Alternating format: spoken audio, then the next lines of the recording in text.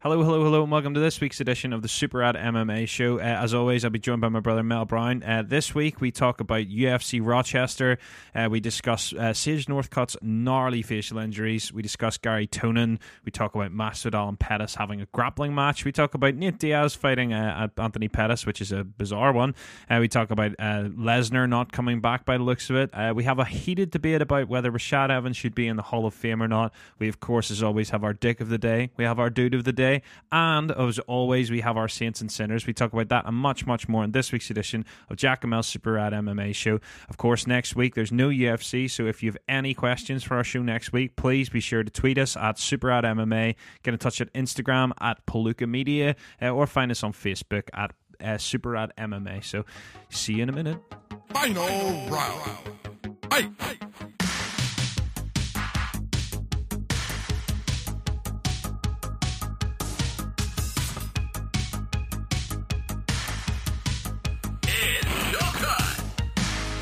Everybody underestimates the kick in the groin.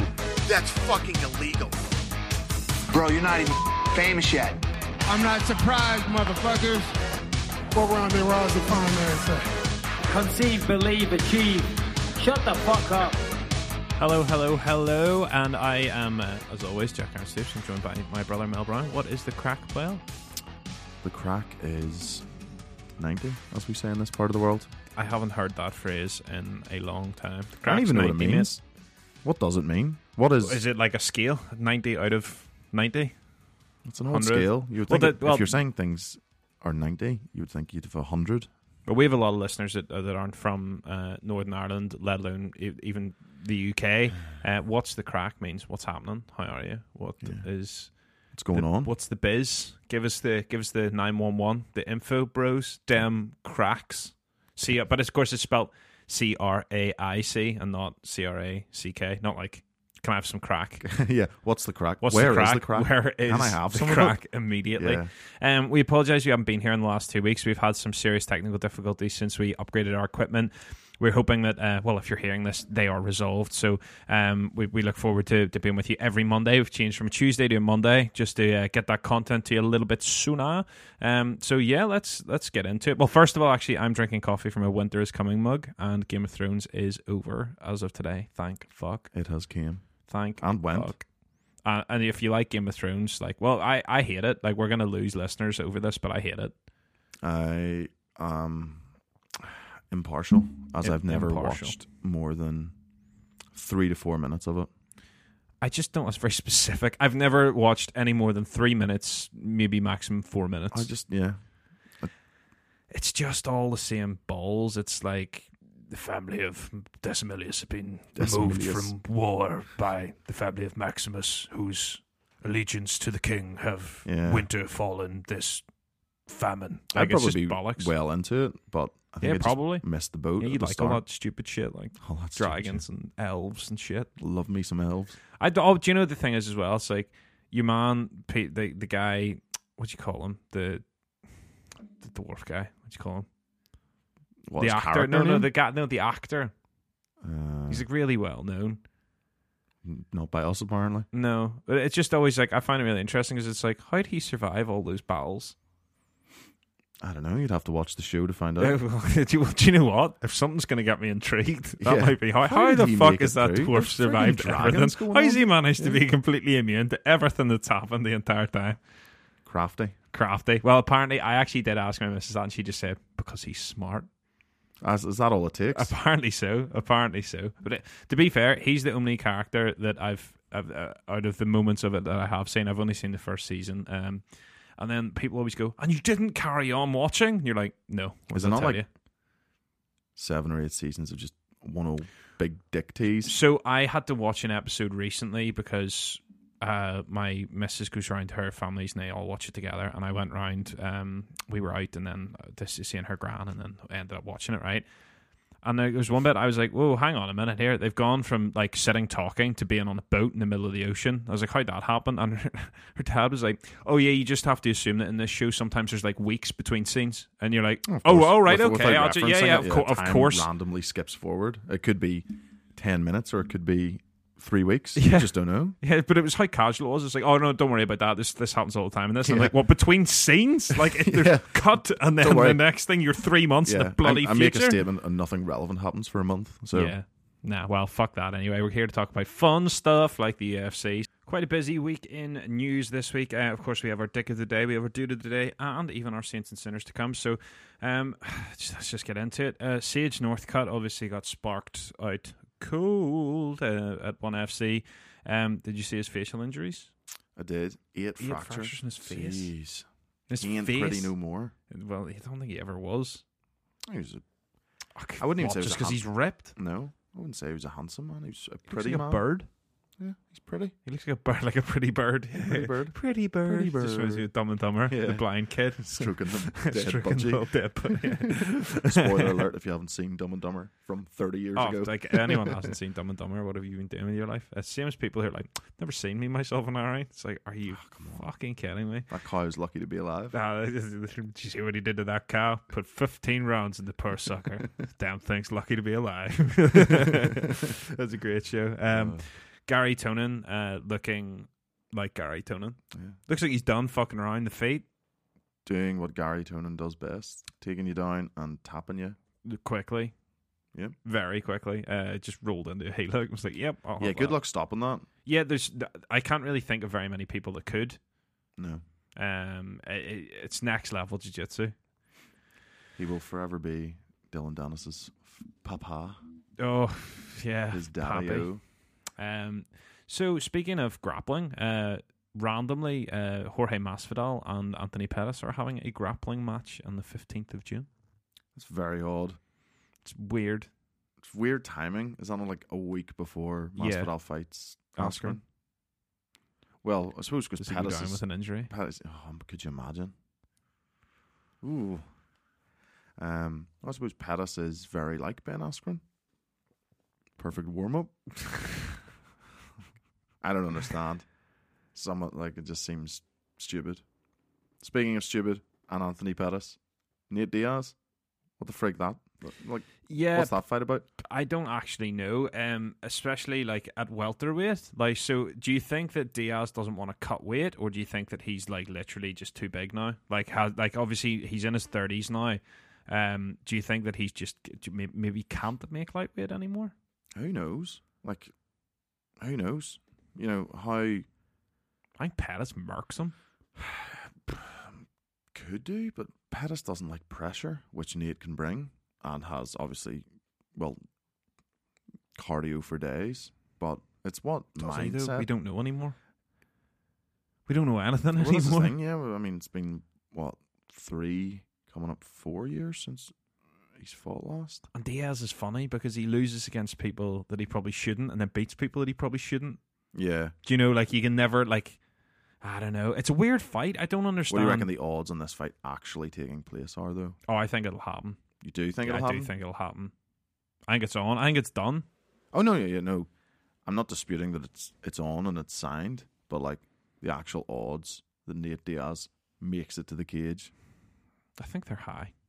Really? Yeah, I think so. I think this is stupid. I think if Nate is about and willing to fight, and you have a certain Mr. McGregor sitting around, it makes all the sense in the world to have a trilogy fight. Well, that's what I don't get, is why you wouldn't do the trilogy over this. Yeah, that's a bit that I don't get. But you know, hey ho, that's the UFC. It doesn't surprise me in the slightest that they've gone down this route, because they're never predictable, and it's one of the downsides of being a fan of the UFC in particular, or fan of the of MMA when you're following the UFC mainly, is that the fights that should happen very rarely do, and the fights that don't, like this, you're going, what the, like, where's this come from? But then casuals don't care, because they're like, oh, Diaz is fighting, he's fighting a nobody. He's going to kick his ass. The only person that can beat Diaz is McGregor. You can just hear and them. 10 other people who did. Yeah, well, no, but you know what I mean. Yeah. I don't know. I don't get this fight. I just don't get it. It'll be fun. Super fun to watch, and I'm excited for it if it happens, but it makes 0 sense. Correct. 0 sense is the 100% correct term. So Lesnar is definitely out. He will not be coming back. Do you know why? I do know why, because I think I told you. Yeah, you do. Yeah. I saw on Twitter that he made his triumphant return to wrestling last night. So Yep. I'm pretty sure that is the nail in the coffin. Although none of us really believed his "I'm retired" speech, No. or statement, or whatever it was. But showing back up in WWE is, I'm sure they've signed him up to some juicy We're going to contract. talk more about him We'll get to that soon. So Rashad made it to the Hall of Fame, which I absolutely love. What are your thoughts? I kind of don't love it. Why? I just think that the Hall of Fame should be reserved for dominant champions or like exceptional circumstances. Well, like one of the first pay-per-views to breach 1 million, like something like that. I don't think that'll look like That and holding the belt. he held the belt for all And had a 10 good minutes.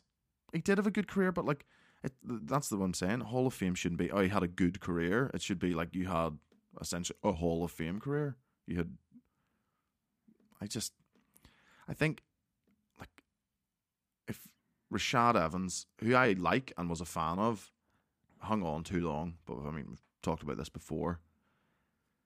If he's in the Hall of Fame, you're literally going to have every champion ever in the Hall of Fame. I think Luke Thomas tweeted something that I think might actually sort of half agree with you in a way, which is he said Rashad Evans entering the UFC Hall of Fame. The broadcast for UFC Rochester announces, "I make no claim about worthiness for the Hall of Fame because it's not a traditional Hall of Fame, but Evans is incredibly important to the sport and it's nice to see his career honoured."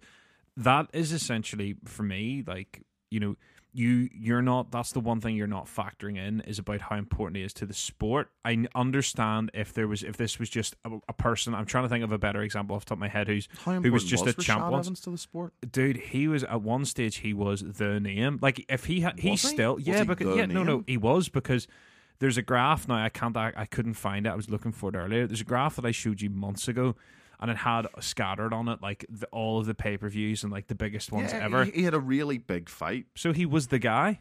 He wasn't the guy. But he was at that time. See, when that big fight happened, John Jones was the guy. No, but in terms of like popularity, like you can't say. I think that was more to like. It was because of the Ultimate Fighter. It was because, between him and Rashad, or him and Rampage. But that's exactly the point. But he was never the popular one. Like, he wasn't. I don't know. He was the villain in that. He absolutely was. Both of them were villains in that. Yeah, by the time the fight came around, no one was really. I was rooting for Rashad, not Rampage. I can't really remember who I was rooting for at the time, but I remember like the general consensus was that people liked Rampage and people didn't like Rashad because he was cocky. Yeah. Oh, yeah. But he was still like. Oh, yeah, but that's like Mayweather. I'm not arguing that he's not great, and that yes, he was involved in a massive fight, but by that time he'd already lost the belt. You know, like it should be reserved for people who have really done something exceptional. I think when you are involved in one of the biggest selling fights in the sport, I think you have done something exceptional. I just think that it is unfortunately for me, it does come down to that. Like, not alone. I'm going to play a really like stupid argument in this, but like CM Punk was involved in historically a massive fight, but he didn't hold a belt. No, but so he has no claim. I'm not arguing that separately. But you could being involved in a giant fight doesn't necessarily. No. But it does when you've also held the belt, because it puts you into contention. I think it's more to do with who's going to follow in, and if like Rashad's in, you literally everyone's going to be in. Everyone who's ever held a belt is going to be in. Well, this year's class is Rich Franklin, Sugar Rashad was a Evans, dominant champion. Rashad and Michael Bisping, and the three of them. The only reason I'm cool with Michael Bisping being in because he was a pioneer for a new market. Michael Bisping potentially could be in anyway because of like, and this thing is, yes, pioneer for the new market, but you even just think of like the people he was in there with. He's the only British champion, you know. Yeah, absolutely. But the sport's so young that like by that logic, like you like, because your argument essentially is the same as saying like, yeah, if you're the first to something, you should be in. I don't know, like. Yeah, if you're the first to, do a choke. As we were talking about this the other day, we're talking about Matt Serra. Matt Serra, to me, is only in there because he was the first to win the Ultimate Fighter and the UFC title. You know, that's what he's there for. Because I think literally every champion ever is going to be in. Like, he didn't defend the belt once. He had a great run, but like a great run shouldn't get you in the Hall of Fame. But it's not just his run; it's the historical importance. Yeah, I think the historical importance is kind of a lot of it. And you know, if you look at the people that are, well, I think Bisping's a prime example. It's the importance of his runs. Yeah, but he also defended the belt, and he was a he lost. Bisping didn't defend the belt? He did. Oh, against Silva? No, against Henderson. Sorry. Oh, shit, yeah. No, I forgot about that, yeah. Yeah, but do you know what? Like, it's not like... that wasn't the argument I was putting forward anyway. For me... I just don't think there is a big historical significance for Rashad Evans. I disagree. I think I keep going back to this, but it is the main point. When you have one of the biggest selling pay-per-views of all time, it's important. It's important. It put it on the map. You know, he was one of the first sort of pop culture crossovers. You know, like, was he? Yeah, fuck yeah. Like this dude. See on. If I went up and asked 100 strangers who Rashad Evans was, they wouldn't have a clue. Yeah, but I think that's the case with what I'm saying is that of that generation of fighters, he is one of the ones that if someone is going to know them, they're going to.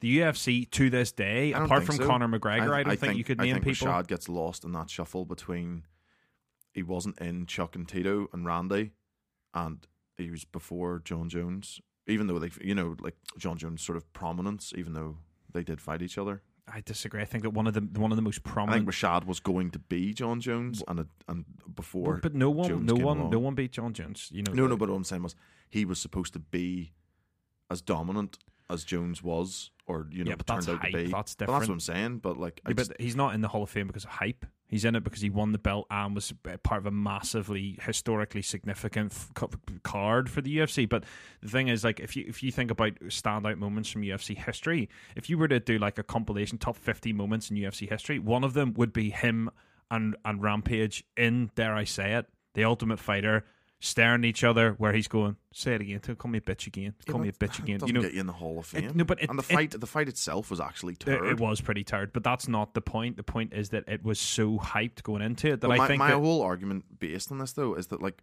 if you include Rashad Evans, you're gonna have to include them all. But you wouldn't put anybody in from the sounds of it. No, I would. It's going to be so oversaturated. Well, who would you put in? Like, okay, who's worthy then that isn't already in? Because you've Anderson kind of Silva. Already got the ones that have done completely, like, as in like records that probably won't be matched for a while again anyway. But if you put, there's guys here certain. DC is certain. GSP is certain. Anderson Silva's is certain. And then you start going down of who's sort of currently. I just think you have to have been fairly dominant for a while. Like, you at least have to have defended once. I don't think that it's just about dominance. I think it has to, by nature, be about, I think it is. I really think it is. I think is Johnny Hendricks going to be in the UFC Hall of Fame? Possibly. I absolutely shouldn't be. No, but I don't think he was historically important. But how is he any less? Because he didn't have one of the biggest selling pay-per-views of all time. But so what? It doesn't. Of course it matters. That's eyes on the sport. That's not Hall of Fame worthy. That combined with a belt is. Well, I'm pretty sure Johnny Hendricks and GSP did. But that was because of GSP. But I can say, Rashad Rampage was because of Rampage. Hendricks didn't win. But Hendricks didn't win. Rampage was the big crossover star. But Hendricks didn't have the belt. Hendricks did have the belt. When? Beat Robbie Lawler for the belt. But he got beaten in that fight. No, he didn't. In the GSP fight. Yeah. He did. I know he got beat by GSP, but what I'm saying is he was involved in a big fight, the one with GSP, because Rampage Rashad wasn't for the belt. Yeah, no, I know he didn't have the belt. And he also held the belt at one point. Yeah, but he didn't defend it. But it wasn't. So Johnny Hendricks has a similar claim.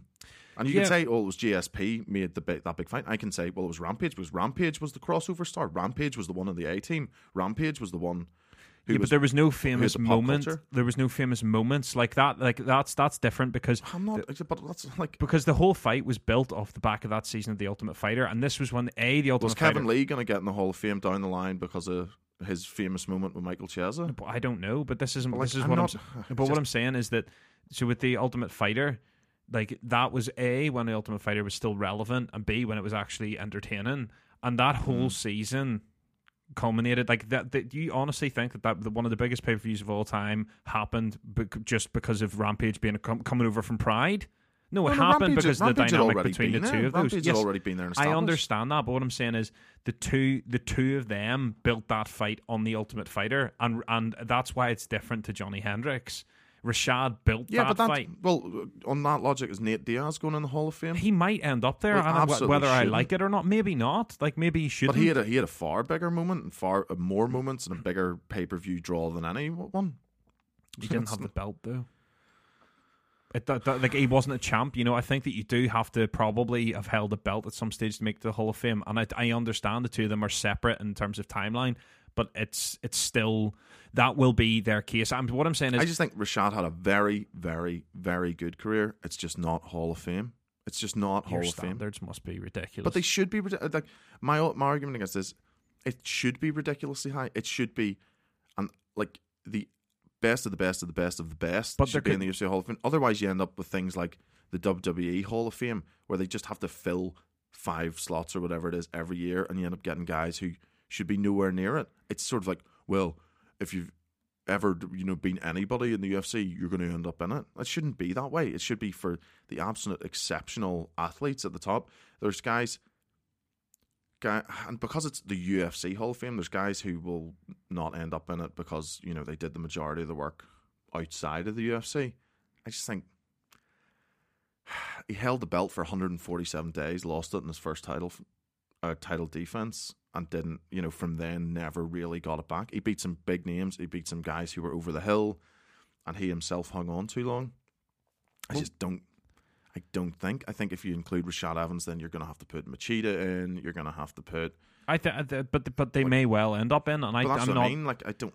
But the problem is, right? This Actually, isn't. Machida has a better claim because he has a defense. But this at isn't least. like other sports Hall of Fames, right? Because you have. Is Luke Rockhold going to end up in the Hall of Fame? I don't. But you see, this is the thing, though. Is he historically relevant or important? I don't think he's. Well, yeah, he's a much bigger crossover star than Rashad Evans was. He's flipping. But he hasn't sold the same numbers. Look, Rockhold hasn't sold 1 million pay-per-views. I wouldn't have thought. Yeah, but like it was. I could understand if Rashad did it habitually, but it was like literally because of the anomaly. Ultimate Fighter. Yeah, no, I get that. But what I'm saying is that like you can't just be like, well, Rampage was the bigger and you name. could argue that like the success of that and the eyes brought onto that, which ultimately led to the pay-per-view buys, were because people were only watching the Ultimate Fighter because Kimbo Slice was on it. I don't know if that's. Oh, Kimbo Slice was big, massive draw. Oh no, I know he was a big draw. I remember it because I watched. That was the first season I ever watched because it was a season with Schaub and it was the heavyweights. Yeah, and Matt Mitrione and Big Marcus. What's his name? Marcus Jones, was it? Yeah, the NFL guy. Yeah, I remember and Daryl Schoonover. What's up, titties? What's up, titties? Yeah. I watched that season intently, but it's just then Rampage should be in. Probably. We should already be Probably. in. I'm not disputing that, but the problem is that there are guys out there who are more deserving of this who should be in it. Jens Pulver should be in it now. Maybe, yeah. But this is the point, is that like, so I'm not like. I just think you can't get annoyed at people. I'm not getting annoyed, but there's going to be like, it's going to be so oversaturated if you're putting guys in who held the title. Obviously, you're part of UFC history forever if you win the belt. You can't get any higher. But the Hall of Fame, because as the sport continues to grow, there's going to be so many champions as we go forward through history that it should be reserved for dominant champions or champions who left a real mark. And he just didn't. We're going to have everybody in. Well, the thing is that there is if Rashad had it defended, even once, I would argue, yep, 100% deserving. I'm just not sure that that's the angle that they've come from with this. It's not because he was so dominant. There are guys that will go in because they're so dominant, and there are guys that will go in because they're culturally. I don't think he had the cultural impact. I just completely disagree with that. I think that you're right. You're right in raising one big fight, which was an accumulation of a bunch of other factors. True, but he's still in it. and responsible for it. You know, like him, and like the thing is, like you said, you hit the nail on the head earlier. You'd be like, oh, it was because he was so cocky. Yeah, people paid because they wanted to see Rampage put him into the fucking ground. But that doesn't matter. That's like saying that Floyd Mayweather doesn't sell fights. That's that's his opponent that sells them because he's such Floyd a dick. Mayweather also sells fights because of his record. Like, yeah, different. Of course, but records have to start somewhere, and Yeah, but just Rashad never, like, he has a very good record, but he was never. His great record up. He was until never the end. that guy. He was never the guy. He was never that guy. And if he was the guy, it was very brief. I just think that He was a champion in waiting. I just think that by your standards, you've got so few people to go in. But that's my point. There but should be so few people. It's in. different it's the because Hall of Fame. It's different because if you look at other sports Hall of Fames, right? Those are sports where they have 30 teams with 5 to 12 players, depending on the sport. Mm-hmm. So the pool of people that goes in is bigger because they have so many more people taking part in that sport in that way. This is a single man endeavor. Yeah, but so therefore, I don't think the UFC should be trying to match other sports in that. Well, we need quantity in there. But no. But it's not about the quantity. It's about the fact that people can't set records in this sport the way you can in other sports because there isn't as many records to break. There's so many more. Like, it is such a volatile sport that there's only going to be one Demetrius Johnson, and I don't think that we'll ever see that record streak broken. Personally, we probably will at some point. You think? You think you're going to see someone that will defend the belt like 12 times? Well, people said the exact same thing about Anderson Silva. Yeah, and then literally within a handful of years, Mighty Mouse came along. There will be another. There's always, that's the thing, sport, especially individualistic sport. There's always another. I don't There's know. Always I another. think we are going to be waiting a long, long, long time. John Jones could beat that. He's literally on track to. It's possible. So like there's. But again, like John Jones right now, Hall of Famer. Yeah, Demetrius Johnson, but that's my point. Is it like you don't have to set those records to go in? No, but like because there's so few people that can do that. I'm not saying you have to be a record setter, but Rashad was though. But he wasn't. But he was. He set the record at the time for. What's his record? It wasn't even the biggest fight at the time. It was one of the biggest pay-per-views in history. Yeah, it's one of the biggest. It's still to this day, still one up there. Of the top 5, 6, 7 pay-per-views of all time. But it doesn't hold any records. Like you're talking about records, he doesn't hold any records. He hasn't broken any. But was that not the biggest at the time? No. What was? UFC 100. Lesnar and Mir too, and GSP Thiago Alves. Right. But I think that, again though, like Brock Lesnar, a guy that could make it into the Hall of Fame. And Brock Lesnar has multiple title defenses. No, I understand that, but what I'm saying is that like a part of that though is that, because this is what I'm trying to... And if you're arguing, cultural crossover, Lesnar had a far bigger impact. Of course he does, but this is what I'm saying is that like even without the title defenses, the multiples, if Lesnar had held the belt combined with what the appeal and eyes he brought to the sport, I think that when you set numbers big... Yeah, but Lesnar's a very unique case in that he did it pretty much every time he stepped in the cage. I agree, but but it doesn't mean that like, Rashad's just not relevant. I'm not saying that he's not relevant. I'm just saying that like I don't think he's as relevant as you're sort of letting on here. In his prime, he was a fucking animal. Oh yeah, his title run was amazing. His title run, yeah, like his run to it, yeah, was phenomenal. Like, and you need to remember at that time, like the guys he was beating, apart from Sean Salmon, were all killers. Yeah. It that's the thing as well, is it's like at the time he was on a fucking tear, and people wanted to either pay to watch him win or watch him get his teeth smashed in. But like he was a fucking killer for so long until he wasn't, essentially. And I think that you have to combine that with a title win and with the cultural relevance in the sport. Like even looking back, he has some very good wins. Like I'm never going to take the wins away. Like when he won the title, he absolutely demolished Forrest Griffin. Before that, Chuck Liddell was even in 2008 was not Chuck Liddell. No. Bisping fight was ridiculously close. Ortiz, he should have lost that fight. And before that, you just said Sean Salmon. I just don't think his run. I think his run after he lost the belt was actually better. the Thiago Silva Rampage battered Tito and then beat Phil Davis. His There- run up to his second title fight was his best run of his career. There is an argument, or not an argument. There is there is an element of this where I'm not going to tell you that he probably hasn't got favoritism because he's a UFC sweetheart. Yeah. But what I will say is that he's got wins over a bunch of other Hall of Famers. His just think run was excellent. I just think it sets a precedent that like every Tom, Dick, and Harry is going to be. I think it sets a precedent that if you have been good to the UFC, you're more likely to get in. But that's no different to any other sport or organization. And I think that this isn't a disgraceful entry. It's just no. I'm not saying like I understand it's not a point. It's not it's not outrageous to me that he's going in at all. I'm just saying for the potential moving forward, it just means for me, if it was up to me and I was picking a Hall of Fame, he's close, very close. But you see, this is the thing, because we're finding middle ground where you're saying he's close, and I'm saying like I do understand your point to an extent, which is that like does he tick every single box that would be ideal? No, but there's a guy on Reddit summed it up really well, where he said it's a Hall of Fame. Rashad was extremely relevant, had a lot of big moments and high profile fights, is a successful analyst, a former UFC champion, former Tough champion from the formative years of the modern UFC and Tough era, and his season on Tough with Rampage was iconic. Rashad was a big star and absolutely deserves to be in for his contribution to sport, and that was one big X Hebrew. Is his username if you'd like to go and follow him. But I kind of agree with him on that, in that like he had big fights, big moments. The season of that is without a doubt the most popular season of Ultimate Fighter. It has to be. It's the most iconic by far. Oh yeah, but like I said, that's because it's Kimbo Slice, man. It was Kimbo Slice in 2009? Yes, but it was the dynamic between Rampage and, you're right in that might have been why people started watching it, but people kept going back also to see Rampage and Rashad. I know I did. I was every week. I'm not arguing that it wasn't captivating, and and it was a massive fight, and it was a big fight, and it was a good sell. I don't know.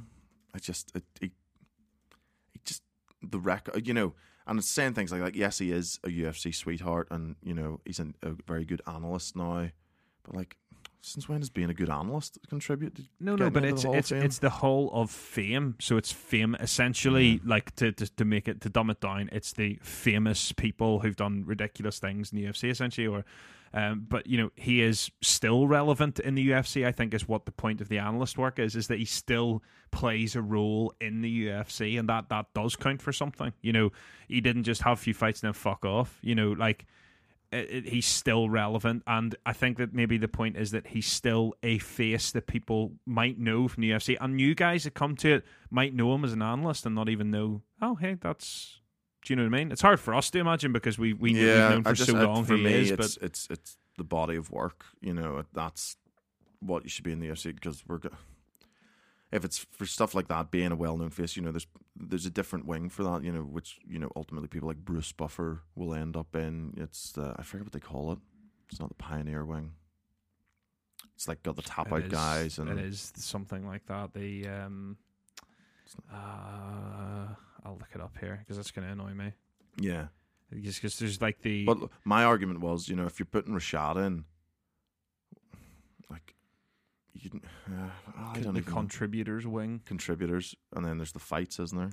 I was going to say you could nearly put Rampage. So you have the modern era wing, the Pioneer wing. Which wing are they putting him into? And the fights. Which wing are they putting him into? Modern.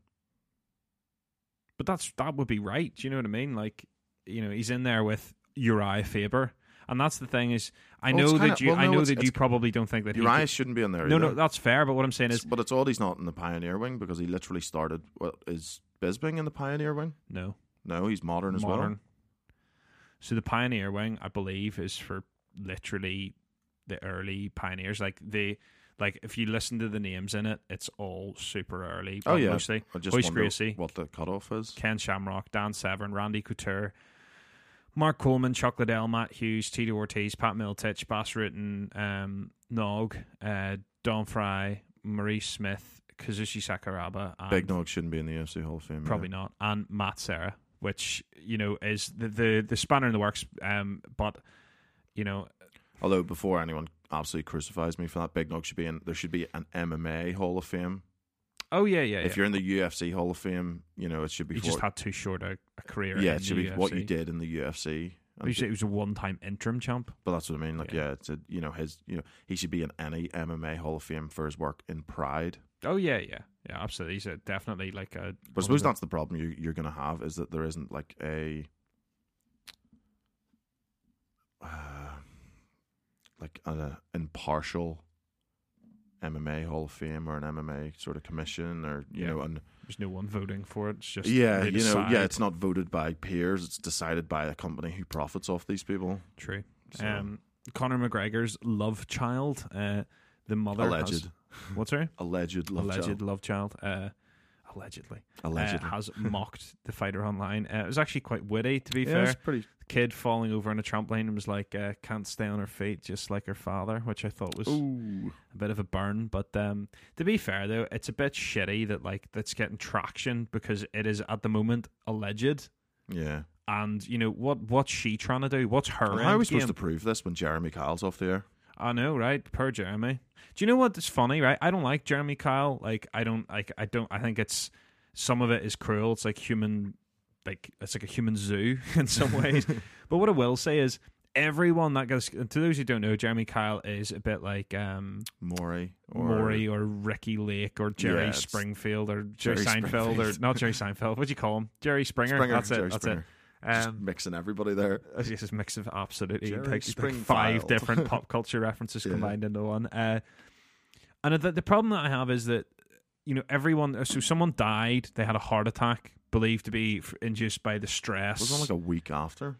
I think it was sooner than that. But what I will say is that the guy's history was pretty questionable. He was wanted for. Yeah, but also sorts. it wasn't that. It was more like, I think there was drugs and things, Yeah. and things could cause heart problems. But even if that's not the case, that wasn't the point I'm making. The point I'm making is that nobody ever is like, everyone was like, "Oh, take it off the air. It's ridiculous. It's it needs to come off the air. He needs fired. He needs this. He needs that." And it's like, what about the people that he actually did help? And I'm not saying that he helped more than he didn't, because the show is literally an entertainment show. However, he had a load of drug addicts on, offered them free treatment, offered them free addiction counselling, offered them rehab. And don't get me wrong, if people don't want to take an olive branch, they're under no obligation to. But I just don't like this thing that's like, oh, what? So he's A, responsible, and B, what? So he never did, because this one bad thing happened. Well, any remote bit of good he did. The Hall of Fame, it's that weird thing. It's like he's ultimately profiting off these people. Yeah, but that's why I have no problem with it coming off. But what I'm saying is, it's weird that everyone will jump on the negative, but no one ever was like, oh, well, he did offer some counselling. There are addicts who have recovered thanks to that show, which is bizarre. Some great people, and he's helped some great people move forward in their life. I think I was sleeping with my cousin's cat. You have to have either had and now I'm not. an incestuous relationship, a bestiality relationship. You're not allowed to have more than 4 teeth. You always know by the teeth. Yeah. You can decide who's guilty by the smile. Teeth. Yeah. It's like, oh, he's got a full set of teeth, he's probably all right. The bit that annoyed me is well, let's find out if you cheated on her with her sister, and it's like the lie detector test, and then he's you did it. It says you're lying, you absolute scumbag. Yeah, there's a wee claim at the bottom. Lie detector test not entirely accurate. Yeah, exactly. And it's not admissible in court, and it's there's a reason. But I'm for literally that. Destroying someone's life for this now. And because the thing is, it's I've always wondered that with what you call lie detectors, because it's detect subtle changes in pulse. And it's well, if I was in a fucking office knowing that my results were about to be televised, I'm sure I'd be sweating, regardless of whether you're guilty or not. Of a resting heart rate of 142. Exactly.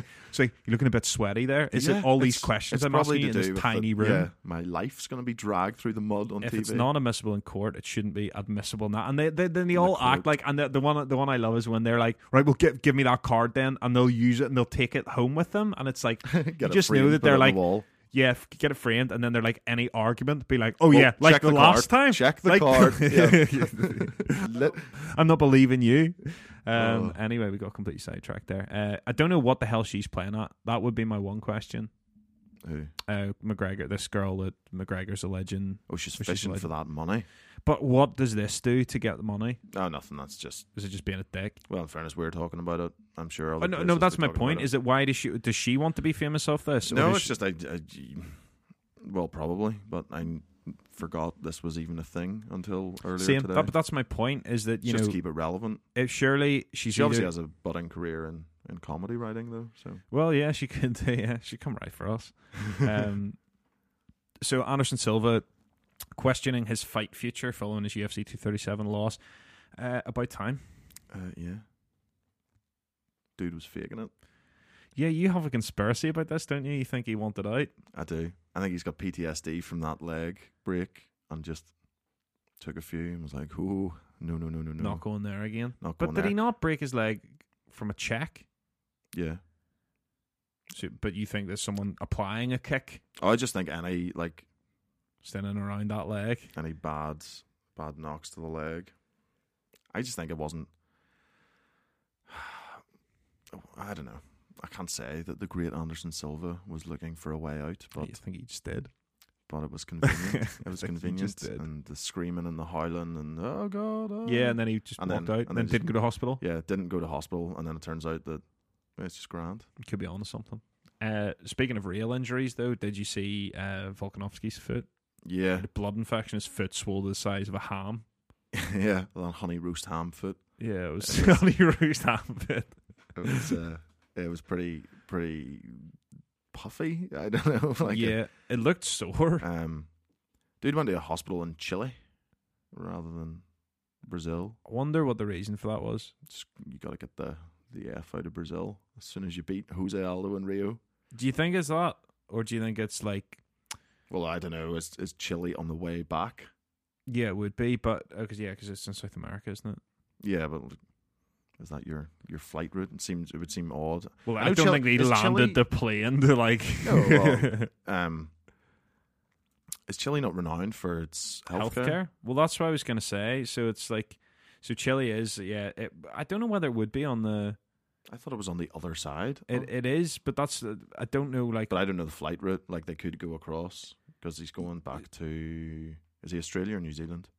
New Zealand or Australia are both. Yeah, no. Chile probably would be, but like, unless he had a connecting flight in Chile, and then they were like, "Oh, we need to get you to hospital about that foot." Do you know what I mean? Like, yeah. I can't figure out. Well, regardless, the foot was gross. Yeah, it was pretty gross. Yeah, he gets our of the week. Stick a few potatoes beside that, some mashed carrot and parsnip, and serve it for Christmas dinner. Yeah.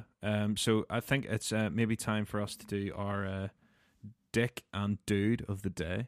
Well, we'll let the jingle play us in. Dick, they're a dick of the day.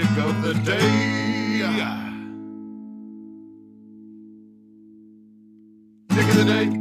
So, dick of the day, I think, has to go to Falco Neto. He failed the drugs test, an in-competition drugs test, when he fought Fabian Edwards at Bellator there in Birmingham. What a fucking dick. Yeah. To fail a drugs test in Bellator is pretty impressive. To fail a drugs test in Bellator in the UK, even more impressive. Especially in competition. And thirdly, in competition. And just, to put salt in the wound, the performance was terrible. Upkicked into oblivion. All them drugs don't help you chin, brah. No, and quite obviously on the steroids. Oh yeah, like we said at the time, would not pass the smell. Didn't pass our visual test. Our visual inspector. If I was Jeff Nowitzki in USADA, I think all you'd have to do is walk up to him in the change room and be like, "You naughty, bruh." Yeah, just start sweating. Just start sweating bullets. Yeah, you know what they need? They need that Jeremy Kyle lie detector test. Absolutely. How do you? Oh my goodness! I think we've just cracked this open. Oh, could you imagine? Instead of a hearing, it's like a public show where you just go, "You naughty, bruh? You naughty, bruh? You naughty, bruh?" The card says he's not naughty, bruh. He's lying. Everyone, ooh, booing and all. Ooh. But then you just get the John Jones where it'd be like, "He's guilty." But we're going to let you fight anyway because we really like you and you seem like a great dude. Guilty. I don't understand that still. Like, I get that it's about money, but it's like, of all the people to give a bye ball to, you're going to give the guy that ran over a pregnant woman drunk or high on coke, or he's been. It's confusing to keep a track of because he's been high on coke so many times and drunk so many times, and he's hit people in his car, and he's done this and he's done that. He's hid under a ring. Now we know why. Like, why give that guy a bye ball, but then Sean O'Malley for Austrian, which they proved was a tainted supplement? Nope, you're going down, boy. Was Johnny Jones be snitching? On who? Falco Neto. Yeah, Falco Neto. Like, because since then, right, here's the thing: conspiracy time. This is where we need like a Who Wants to Be a Millionaire? Diddly diddly diddly diddly ding. The Conspiracy lights go time. Who have they busted since John Jones started snitching? Who's this juicy name that he's given up? I don't know. No one. I'm trying to think. Yeah. Well, fucking good information. Unless he ratted TJ Dillashaw. But I don't see the link. Imagine John Jones was involved in that. Just it turns out that he's the reason that TJ got sank. He's like, I know a snitch when I see one. Yeah. Oh man. Yeah, well I suppose you would, because if you're John Jones, Paulo it's like, Costa, it's one guy's. who then also started snitching. It's just like a chain of snitches. Yeah. Anyway, a bit more positive news. Our dude of the day has to be Michael Pereira. Yeah. I mean, Let's- anybody who fights like that. Ooh. I need to give him his jingle, bro. Okay. Hold on. Dude. I'm the dude. Dude. Sorry, go ahead. You were saying. I was. Anyone who fights like that is not just dude of the day. I think it's just a dude. Absolutely. When we were talking about Hall of Fame, you're pretty close. Oh, You're you're already a contender for the dude Hall of Fame. Especially to come out that obviously roided. Oh yeah, he Balls. What a just dude. did not give a shit. It's like, If fuck that guy's, this. pisses hot, who cares? I Who don't care. cares? I don't care. Like, we will give him a Bible. You see, this is what I'm saying though. Is like a guy like If that you get is- him, if he pisses hot, you just let him, Paulo Costa, and Johnny Walker take whatever the hell they want and fight in a 3-way fight to the death. I don't know if Johnny Walker could possibly take any more than he's already taken. Of course, he hasn't actually tested hot, but But this is the thing though. Like Nate Diaz hit the nail on the head. Everyone's on something. oh yeah, of course they are. Everyone is, and they're all like they can like. There's guys. There is a handful of guys, but here's the weird thing: it's easier to spot the guys who aren't. Or do you know what I mean? It's easier to just point them out. Like I don't think Sean O'Malley is, for instance, the guy we just mentioned. The guy who just popped. No, but he was. Yeah. What they proved it was a 10 supplement, and it was only Austrian. Although- I'm talking about roids. Yeah, Yeah. Connor, I don't think is. well, he's on some pharmaceuticals. Yeah, Maybe not of the performance enhancing maybe variety. not ones that you would inject. Maybe more ones that you take nasally. Orally, nasally. Yeah, and they take these, snort 3 lines twice a day. The big shock for me was Neil Magny. Yeah, but it was a SARM again, and whether or not it was a tainted supplement, we don't know yet. Yeah. SARMs, it is true what they say about the Selective tainted supplements. androgen receptors Yeah, or modifiers or something. I think something like modulators, something. Modulators, But it's essentially muscle. It allows you to cut weight, essentially. To cut weight and what I mean by maintain muscle. But that's what I mean. think, It's yeah. by cut weight, I mean put muscle on while burning fat. I don't mean cut weight as in for a fight cut weight. Yeah. Like bodybuilding cutting. Where you put Yeah. muscle on but lose fat. Which obviously, this is why steroid use should be a bit more obvious. Is that I think people have this illusion that like you can walk around with a shit ton of muscle and still be shredded. Like you can't, because your muscle needs fat to fuel it. So Yeah. you can't look like TJ Dillashaw did at 125, without some extra help, and that's why I was saying, like, Sean O'Malley, like, if he is, I'd be very surprised because he's in great nick, but he's not Yeah. in that nick. Do you know what I mean? No. But then there's guys like Johnny Walker and Mr. Pereira who, and do you know what? If they are and they're getting away with it, I don't really care. Like, Yeah. I think it's shit. But as in, there's an ignorance is bliss part. Like, I'd rather no one was doing it. But what I'm saying is like, yeah, it's kind of one of those things. Like either just let everyone do it or let no one do it. yeah, because you can't. But what I'm trying to say is that like, if they're doing it and they get away with it, well, like yes, they'll have. There's been a couple of unfair fights because of it, which I hate. In theory, but what I mean is, it's like it's only whenever they pop that it becomes an actual problem, because then it's that you start to question But their even record. just the whole concept of having a natural fighter, like It's all not a fighters. natural thing to do.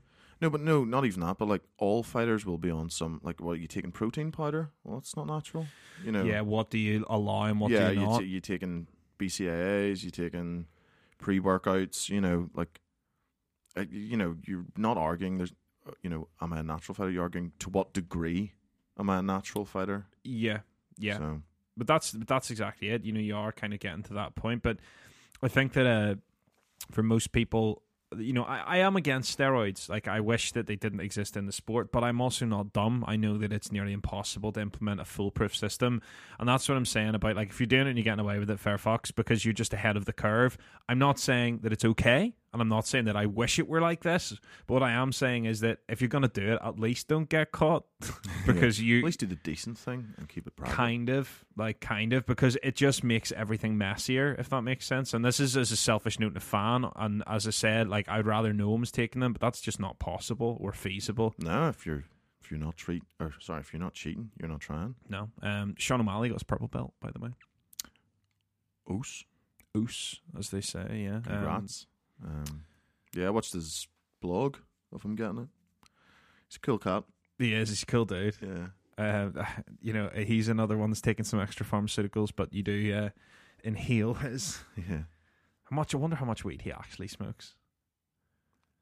Just the right amount, I'm thinking. Well, clearly. Just the right amount. Clearly. Like, how the hell does he function at that high level? By the way, what the fuck did he do to piss the UFC off Why? for his next fight? Oh, who is it? Moraes? Or, Sergio Moraes, is it not? I don't think so. Because that's an entirely different weight division.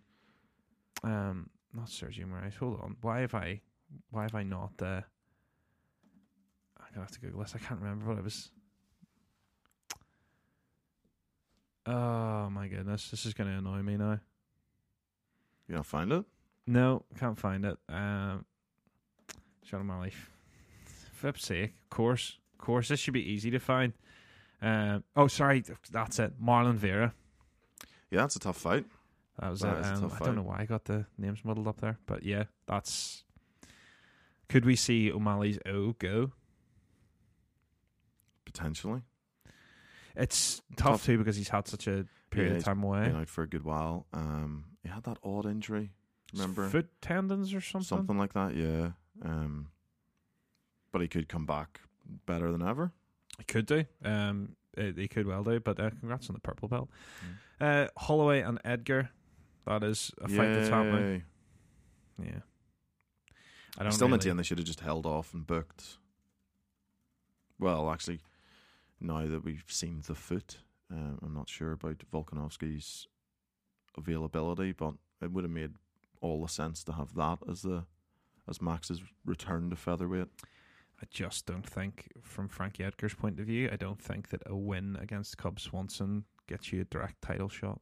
Well, it does, but this is we were talking about it, Rashad. This is the long-term effect of doing the UFC favors, being a company man, and for some guys it pays off, and Frankie Edgar's getting another title shot, which he's not going to win. I'm just not that impressed by Frankie Edgar's performances as of late. He's great, but Yair Rodriguez, that was a good win for him, but at the same time, Yair, I expect Yair to get beaten by guys inside the top 5 for a bit, because he's still, he caught Yair, on the way up.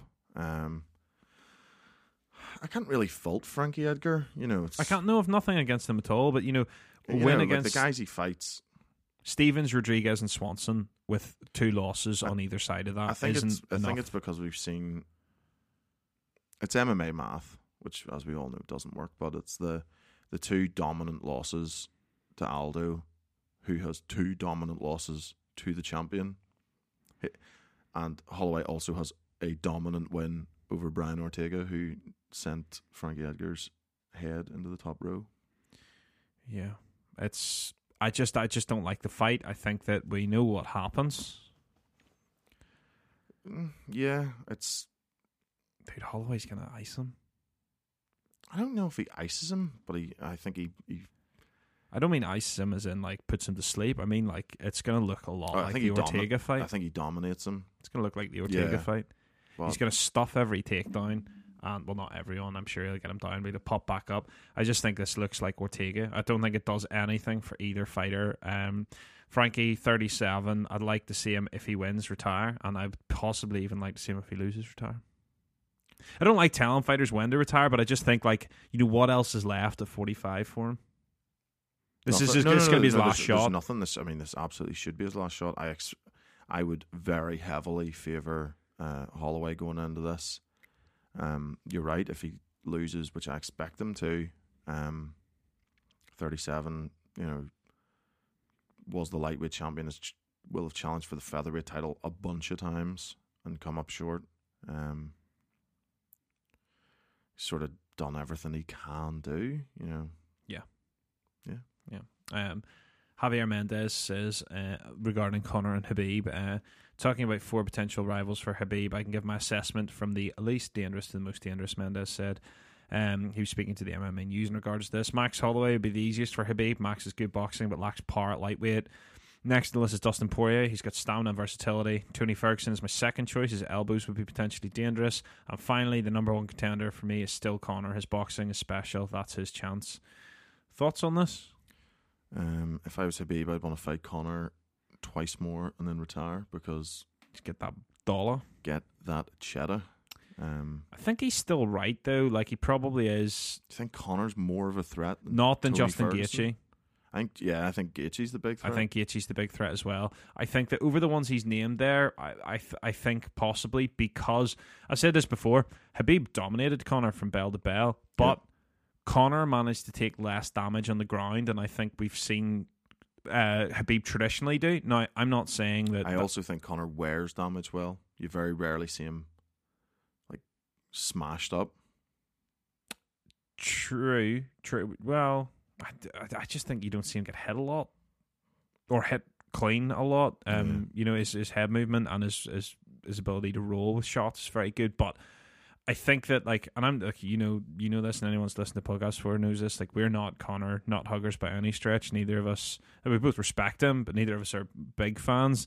I think that Conor's like going into this fight. I think it ends the same way. I think that Khabib strangles him.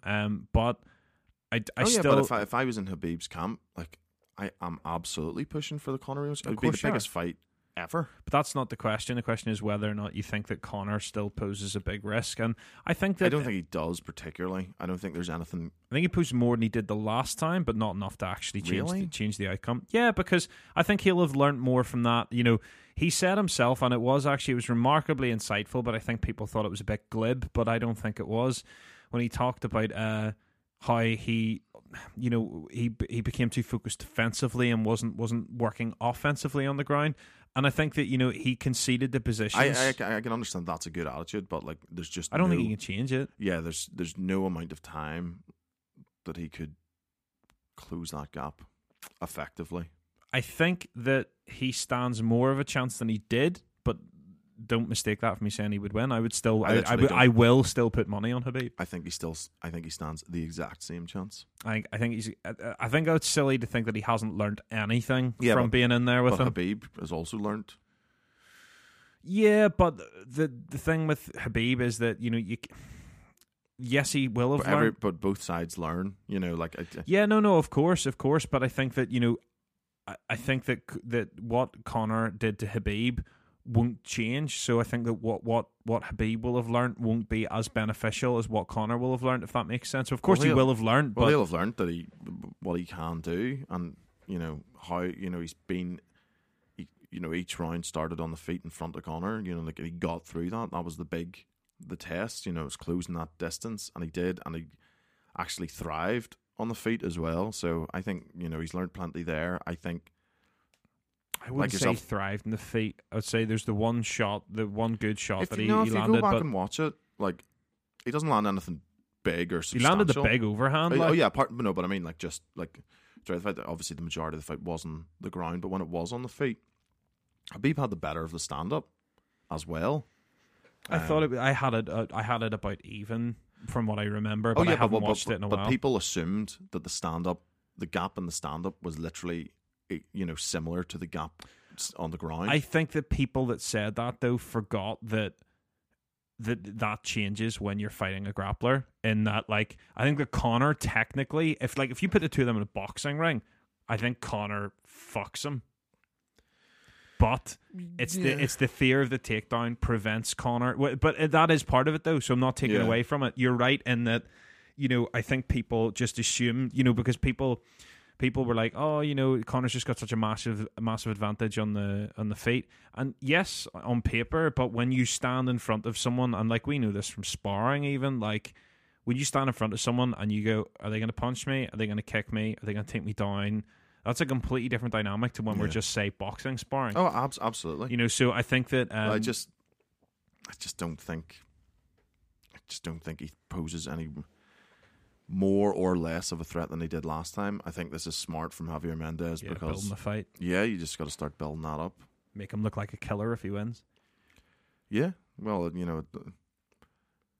builds, builds Conor up as a credible challenger after Habib essentially dismantled him. So, Don Fry admitted to taking oxycodone before his Pride 19 fight against Ken Shamrock. Now, the thing that's interesting about that is that he took a lot of leg locks in the first round, and saw on Reddit someone's asking, do you think maybe he would have succumbed to one of them if he wasn't off his tits on opiates? What a dude! Like, he's like, I'm just getting fucked up on oxycodone.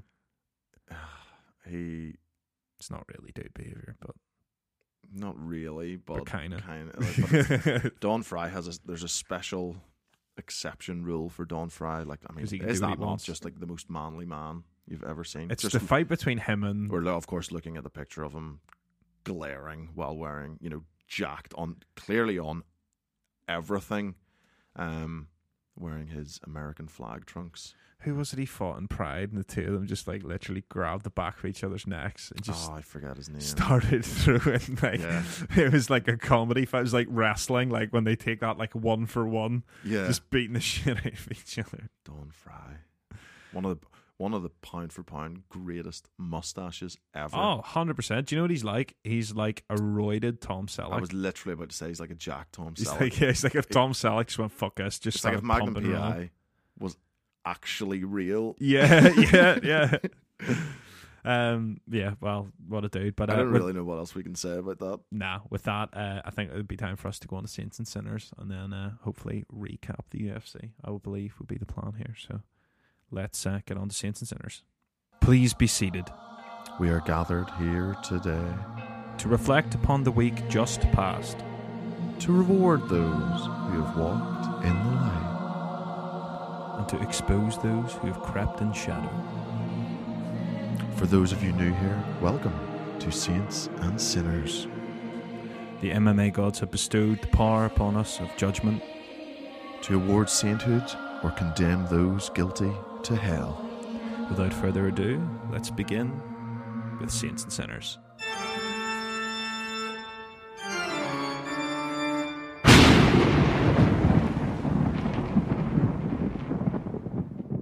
Yes, we are, of course, gathered here for Saints and Sinners this week. I am going to put forward my sinner first. I'm going to put forward Lee. This is a complicated one because I'm actually sinning a lot of people at once here.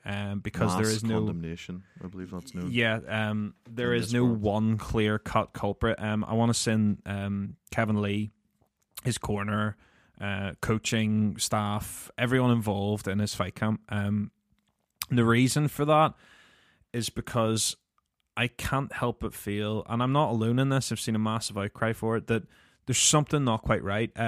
We were talking to a mutual friend about this yesterday, and I described Kevin Lee as being like a meal without the seasoning, where all the ingredients were right and it should have been a perfect meal, but it just lacked that little bit of salt and pepper just to. Do you know what I mean? And I think Lee's kind of in stasis at the minute, and he should, like, as much as I've ragged on him in the past and to an extent on this show,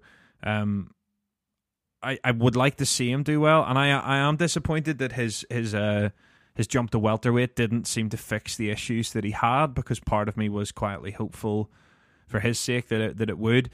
But, you know, his corner advice was a bit questionable. They were telling him that RDA was getting tired and telling him he looked good, and just things I was a bit like, ooh, I'm not sure objectively if that's good advice. He's Dewey Cooper, wasn't it? I think so. Is that his name? Dewey Cooper? I think so. Yeah. Ngannou's old coach. Yeah. We would be remiss not to talk about Robert Follis, obviously, who sadly isn't on this in this realm anymore. But he, obviously was very close with Lee, and that team seems to have struggled to get it all together since he left the world. I think that there's something going on there, and I think that Lee and everybody there should probably have a good hard look at what's next moving forward. So whilst I am sinning them, it's a mild sin, it's a pray for repentance kind of thing. It's like a Hail Marys type deal. I'm not like casting them to hell. I just want you to go and have a good hard look at the way you're going. Yeah, I'm telling you, and go have a long hard think about what you're doing, and then get yourself to Montreal. Get yourself to Zahabi. It seems like the perfect place for him. It does, yeah. And to learn off the people there, like Roy McDonald, GSP, and well, like he literally has lots of the same sort of physical attributes and skill set as like a young GSP, maybe even a bit further along. He might be a bit more athletic. Yeah, I like that. I like the idea of that. Yeah, I like the idea of that too. Have you got anyone that you wish to enter? Well, enter. My goodness, who are you entering? Good Lord, sin you for that. Yeah. Well, while we're talking about sins, a sort of a bad one is Rachel Ostovich's husband, who I forget the name of, and I don't really want to know. Arnold Bourdon. Or Burden. Well, he is a bit of a burden. What an apt name. Has been sentenced to 4 years probation for domestic violence charges. She's still with him? I don't. She was for a bit. I think she was for a bit. I don't think so. But yeah, what a dick. Yeah. No coming back from that, because, of course, your only link to the MMA world, in my opinion, was Rachel Ostovich. And there's no redemption for you here, pal. That's you out. That is you cast from the MMA world, cast straight to hell from this show's perspective, anyway. Yeah, I mean, you can't really. Don't you touch my Rachel? You can't really say anything about it past that. No jokes, just shitty behavior. It's shitty behavior. I love it. It's like a parent. You're like, look, this is unacceptable behavior, and I'm sorry, but I can't deal with it. There's no redemptive qualities about this. This is just plain old shitty behavior. He might disagree with you. Fuck him. Yeah, fuck him. Fuck him. See, he's an MMA fighter as well, isn't he? You might want to be careful about. Fuck him. Yeah, he's not going to fly over from Hawaii if he does. But if you want to pay us and fly us out there to come and see you, we'll absolutely go and do that. No problem at all. I have a saint then. I am going to saint Mr. Charles Oliveira for two reasons. One, thank you for a 12-1 bookie win. That's, first of all, that's always saint worthy in itself. But more importantly, and making a parish richer. Absolutely, I'm like £1 richer. Tithed. I wish I'd put more on that, because the thing that annoys me is, I said this to you earlier. I kind of had a feeling, because I was like, and we'll talk about it shortly. But I was like, Nick Lentz, is so durable grappling wise. It was like, yes, Oliveira choked him before, but I was like, this could easily become a kickboxing match. I could see long periods in the feet, and I knew that the Muay Thai was slick. So it was a shame, because I was tempted to be like, I might put a few pounds on that instead of just one or whatever. But anyway, the real reason that he's getting sainted is he, just before the fight, said that the UFC didn't really understand what they were playing at, because he just wants a ranked fighter. And how the fuck can you not give him one? No. Yeah, it makes no sense. Because he's he has worked his way back up. He has fought ranked guys in the past, but now, I mean, he's on the I'd say the best run of his career. Probably. He's 5 or 6 fights in a row, all finishes, all ridiculous. He's 29. He's into his prime years. Let's get this guy fighting some top contenders again. Yeah, absolutely. And we salute the attitude. Absolutely. I'm going to give him a temporary sainthood, which is bestowed upon him until his next fight, and then we'll see. Well, I have one last saint, and it's probably a lasting sainthood for services to MMA because I don't think he's coming back, and that is the Great White Buffalo, Brock Lesnar, who, as of last night, appeared back in the fake world of WWE. The fake world. That's accurate. Where I'm sure he will reside the last few years of his athletic prime. Sad that we never got that DC fight. True. I don't think it's coming back now. No. They will have signed him up to some multi-year, multi-mega million contract. So good for him, though. Yeah, I'm saying him because although his time with us was short, it certainly was memorable. And I can respect a man who's made the most out of his athletic performance or ability, sorry. He has made bank several times over. So good for you, Brock Lesnar. You know how to negotiate. You know how to get things done. And you got all that money. Go enjoy it. Yeah, 100%. He found a way to get what he wanted on his terms, and you gotta admire a man like that. Yeah, absolutely. He gets it done, and he gets paid. He does, 100%. That wraps up our Saint and Sinners for this week. And time for a quick recap of the UFC. We're not going to cover every single fight, obviously, because, well, we, A, don't want to bore you with that, and B... I haven't watched them. Not this week. You didn't. I'm going to have to try and guide you up this mountain like a Sherpa up Mount Everest. Yeah. So... with that in mind, Julie Arce scoring a beautiful head kick KO in the third round against Juliana Rosa, who methinks may be a little bit chinny chin. Yep, and it's probably the last you'll see of him. 3 fights losing streak. Devontae Smith, off the top of my head now, Grant Dawson, and 3 seems to be the magic number for losses in a row, unless you are a huge name or a huge draw. And no offense to our friend Juicy J, just it's a good nickname. In this USADA UFC world, is Juicy J a good nickname? Yeah, I think it is. It just makes me think of the special cigarette skin papers. I never smoked, so no, they're not. They're like joint papers. Oh, okay. Yeah, they're all flavored. You get like watermelon and other flavored ones, which I'm sure inhaling is probably not the best. I was about to say, yeah. So, like, how are they flavored? Oh, I've no idea. I'm not an expert. You don't want to know. I'm not an expert in the skins department. There's just usually one answer to these things: chemicals. How are they flavored? It's just flavored. Artificial flavorings. Artificial chemicals, obviously. Just coated. What do you think they burn blue, bro? Yeah, just smoking plastic. All right, watermelon flavored plastic. Next up was a middleweight bout. Zach Cummings, who's a huge gentleman, fighting Trevin Giles. Is he a huge gentleman? What?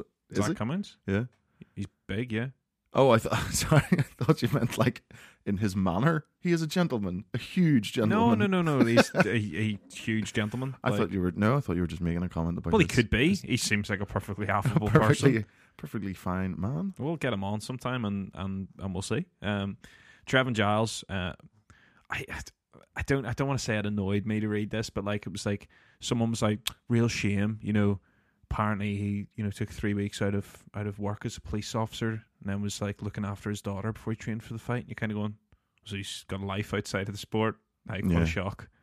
Yeah. So do most of the guys fighting in the prelims. Like, I don't get me wrong, as somebody that has had a novice cage fight where there is zero stake, I am going to relate my experience. But what I mean is, like, I can relate to the fact that, like, you got other things to do outside of, like, you can't, like, unless you are one of the guys who can dedicate your time full time, and you have, I would imagine that the second bout in the prelims, they're not exactly earning a huge amount of dollar, and they have so much expense. But I mean, it's just the way I'd be it goes. surprised if Trevin Giles is earning enough. It was his UFC debut, wasn't it?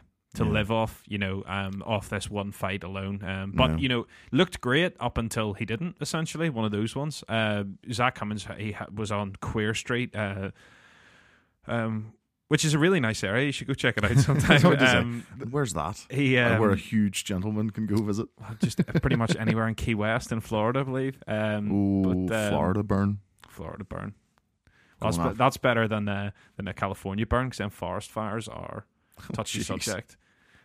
Zach Cummins managed to tap him in the third round. It was great. He was nearly unconscious. He got that fantastic stank leg. Yeah. But that's all I have to say about that fight. This one's cruel because of the names. Patrick Cummins and Ed Herman next. But I was just confusing because I was seeing Zach Cummings and Patrick Cummins. There's a lot of coming on this card. There's a lot of come in these names, yeah. Ed Herman getting the first round KO win. Cummins I've always liked, but he didn't win this time. Why are you laughing at Cummins? No, it's just your choice. I'm sure you have always liked Cummins. Oh God, really? We yes, gotta do that? This is for 10-year-olds. Grant Dawson fighting Mike Trezano up next. Submission win for Grant Dawson. I favoured Trezano going into this. I was incorrect. Grant Dawson, great performance from him. His wrestling's just tireless. I think I actually messaged you in the middle of this fight being like, just watching it is exhausting. Like, his style is just absolutely relentless. The next fight up was Danny Roberts, who we saw fight at UFC London.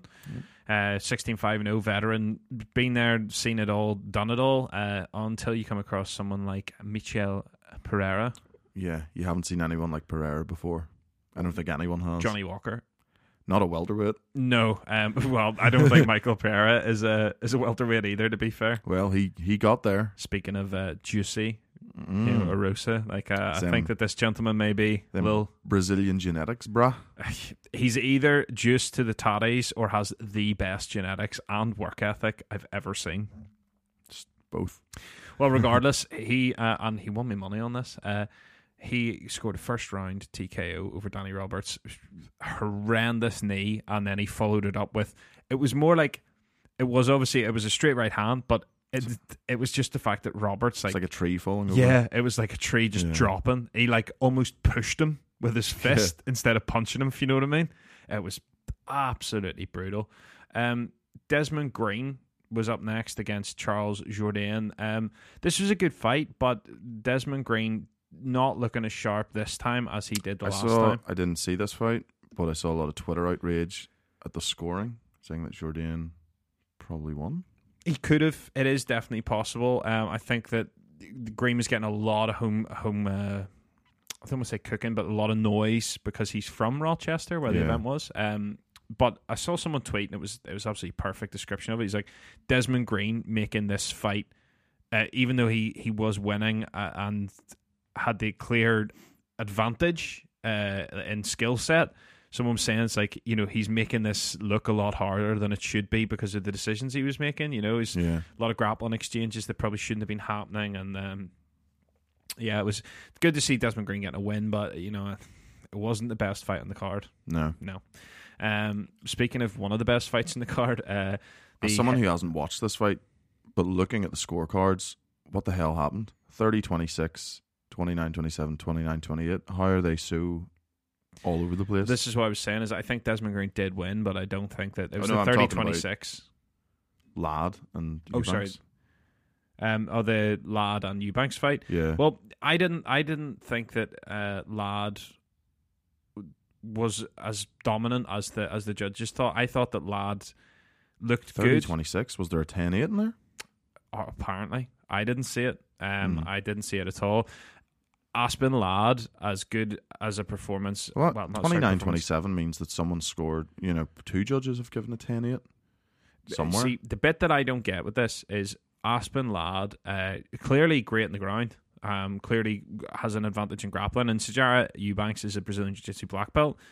She's no slouch, but Aspen Ladd has zero striking defense. Oh, really?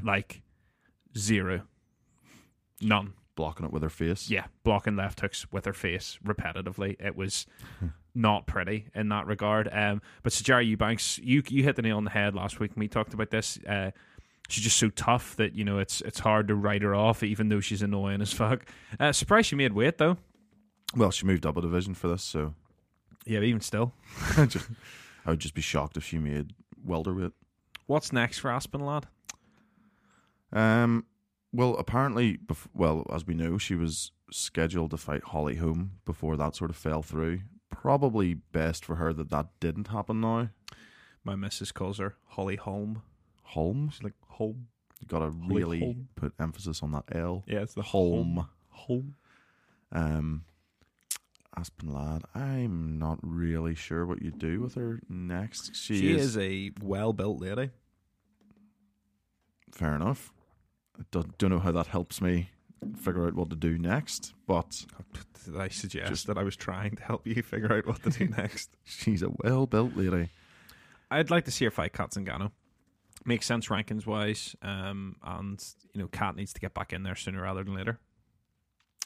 Yeah, has her eye cleared up from... I'm not positive about that, but I would imagine that if it hasn't, it's probably not miles away at this stage. Yeah. Yeah, no, I actually quite like that fight. Would maybe be a bit too much of a jump too soon, but we're talking about giving her Holly Holm. That is true, but I mean, we avoided that now. True. The next fight, which onto the main card, was Davi Ramos fighting Austin Hubbard. Now Austin Hubbard making his debut. I've seen really mixed things on this. I thought this was one of the best fights on the card. Davi Ramos really struggled to get the fight to the areas where he was super competent, which obviously is his grappling. Looked better on the feet than we've seen him. Seen him in a while. Austin Hubbard has low key one of the best chins in MMA. He got cracked a number of times. But this should not be the last time that we see him in the UFC because he showed enough everywhere. Now, you said to me that you'd heard that, like, oh, you know, Ramos battered him everywhere. Well, kind of. Yeah. In that Hubbard was making reads and was pop, pop, pop, pop, and then out, and then pop, pop, pop, pop. But Ramos, because he's not afraid of getting taken down, he can plant his feet, he can swing for the fences. So any of the shots that he threw were heavy shots. You know, there was no wasted shots with Ramos, if that makes sense. Yeah. But Hubbard landed and looked good. His movement looked good. And look, how many other people have been able to defend off Davi Ramos for 3 rounds? That in itself is something that... Yeah, I'm not really sure what they're doing with Davi Ramos. They're handing him people that... yeah, but like, he's not a young prospect. You know, he's 30... He's young to the sport, is he not? Made his debut in 2010, so not particularly. We're coming up to a 10-year veteran at 32. I just don't really know what they're waiting on to pull the trigger with him. You know, give him someone higher ranked. Give him Alexander Hernandez. You know, could do. It's a bit of a jump, I suppose. 12th rank. Well, what do you give him? Islam Makhachev, James Vick, or Charles Oliveira? They're the people under him. He needs a ranked opponent next. Like, you can't just keep feeding him people like this. True. Indefinitely. Yeah, I'm not. Yeah, it's just it seems odd. You know, no offense to Hubbard, but you know he was on a 3-fight win streak before that. So fighting a guy coming in on his debut before that, he fought John Gunther, who is John Gunther. Poor John Gunther, lovely guy, but yeah. Before they fought Nick Hine, that is a good win. You know, that's what I mean. It seems odd that he won and they've nearly like been giving him lower and lower opponents rather than moving up. It does feel a bit like that. I'm sure that it's not, and I'm sure that there is probably someone justifying somewhere, you know, how that's how the matchmaking is being done. But I just don't see it. I like your idea of James Vick. That's a fight. James Vick, Davi Ramos, I would watch, yeah. Yeah. And that wasn't, I would like to say, that wasn't my idea. That was just me reading the rankings off, saying that, you know, if you weren't going to give him Hernandez, those were your options beneath Hernandez. But you know, it was a great win for Ramos. He was very humble and candid in his interview after, and he spoke of, you know, being disappointed that he didn't get to finish, saying he's things to work on, you know, and I think if you're Davi Ramos and you're used to walking through people, I think that there is an element of having that cage time that is going to be beneficial moving forward. But I also think that there's an element of him, where that might light a fire. Guys like that are used to being so dominant. Yeah, that might light a fire, and we might even see a completely different Davi Ramos when he comes back. But I credit call him Davy Ramos. Davy Ramos, Mr. Ramos. Yeah. Next up was probably it was definitely the fight that I made the most cheddar on, which was Charles Oliveira and Nick Lentz. I got 12-1 for KO. Some pretty ridiculous odds, isn't it? So my rationale. rationale. He hasn't. I looked into this after you told me this. He hasn't knocked anyone out since 2010, so I could understand maybe why the odds were so high. Well, my rationale was not blind. My rationale was Nick Lentz, also monster grappler, so figured, Oliveira perhaps lacking some offensive wrestling, but he doesn't need it because that's not his style. He'll clinch up, he will hook a leg around you, make you wear his weight, he'll pull you down to the ground. But Nick Lentz, quite a handy wrestler and very durable, when it comes to grappling, certainly anyway. So my logic was that there would be kickboxing exchanges, and what I actually foresaw happening, which was sort of almost going to happen at one stage, was I thought Olivier might go for a submission, not be able to get it, throw some shots to loosen him up to maybe, get free a hand or, to get under the neck or whatever. Yeah. And I thought there might be like a continuation of shots from that might just accumulate. I didn't expect. I knew it was possible because Olivier's Muay Thai. It was actually his last fight. I was very impressed with how striking it came on, and I just had a little gut feeling, and I thought the matchup lent to a KO by him, and thankfully for me it did. But Charles Oliveira just looks better every time, doesn't he? He's only 29. He's been around forever. Crazy. It's time for another step up in competition again. Give him a run at some ranked fighters. He has fought ranked fighters in the past, both at lightweight and featherweight. He's one of those guys, he just doesn't really have a big win over anybody sort of ranked. He's always came up short in those ones, but currently on probably, the best run of his career in his prime, 29. Yep, throw him back in there. I think he still wants to go back down to featherweight, but when you're fighting like this at lightweight, why bother?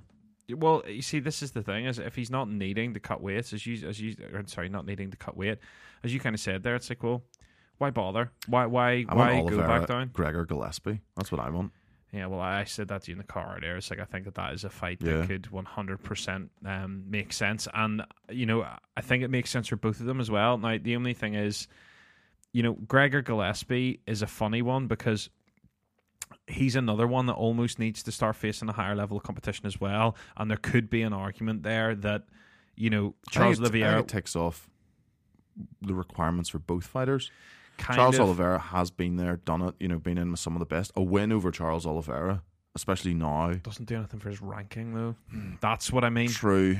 Because currently Gregor, that does more for Oliveira than Gregor. Now, I'm not saying that I don't want to see the fight, and I'm not saying that I don't agree that it does something for both. And to people like us and most of our listeners who watch regularly, beating Oliveira does do something, but it doesn't to, really, ironically. It's an interesting style matchup as well, because obviously, it's monster wrestler v monster. Yeah, would you be able to control Oliveira on the ground like that without the constant submission threat? And with the submission threat, would it force Gillespie to stand up a bit more? And like you were just saying, Oliveira's Muay Thai is always getting better. Mm-hmm. So I agree. Interesting to see what happens next. So the next fight up was actually, this was a bit of a weird one because I actually did, although I told you I wouldn't, I did. I told you a fib. I told you I wouldn't watch the Dana White looking for a fight, and I did. It's crap. Kind of, yeah. But it's like, do you know what it is? It's chewing gum for the brain. It's something you can have on in the background. Your head just doesn't need to work too much. But I saw this guy, Derek Krantz, on the show, and Dana was like, it doesn't make sense to sign someone like this. He's 31, he's 22-10 or whatever. But he liked this style because Derek Cranston, I thought this was pretty baller thing to say. He's like, let me hurt someone. He's like, please give me a shot, let me hurt someone. He didn't go, I want to fight in the UFC. You know, he was like, I want to get in there and hurt someone, and his style is pretty... Yeah, it's either dead keen or just a psychopath. He's pretty reckless in there, but what I will say is that, you know, he got his wish. UFC, obviously... As a tough out on your first fight, Vicente Luque. Now, this fight was an interesting one from my standpoint, because Krantz fought this with balls of steel. He has a big old set of brass testes on him, because he literally went out and swung for the fences. I mean, it was ridiculous. He actually hurt Luque. He had him hurt in the first 30, 40 seconds of the fight. It was looking hairy for Luque initially.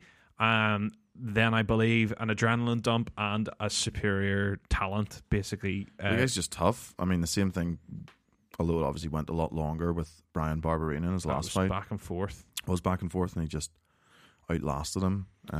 He's on a great run. Really great run.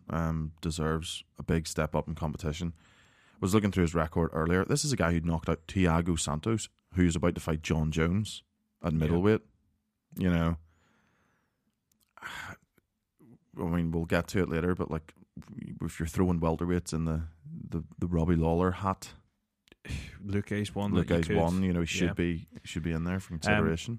Not much more to add. We'll get to the Lawler stuff shortly, but you know, Luque find a way to win again, which is kind of, unfortunately in this instance, it was a thankless task, because that was kind of what was expected of him. Yeah. But I think that Derek Krantz, just off his fighting style alone and his testes, he'll have got himself another fight. He should definitely get another shot, like taking a short notice fight. I don't get that. You know, that he's 22 and 10. You know, and he's 31. So. Is he entertaining? Because if he is, and do you know what? He could have just as easily, like... True, but I think when you're looking to, you know, sign guys in, you're looking at long-term upside, and, you know, he probably doesn't. Yes and no. no. Is he any better than what, you know, you've currently got?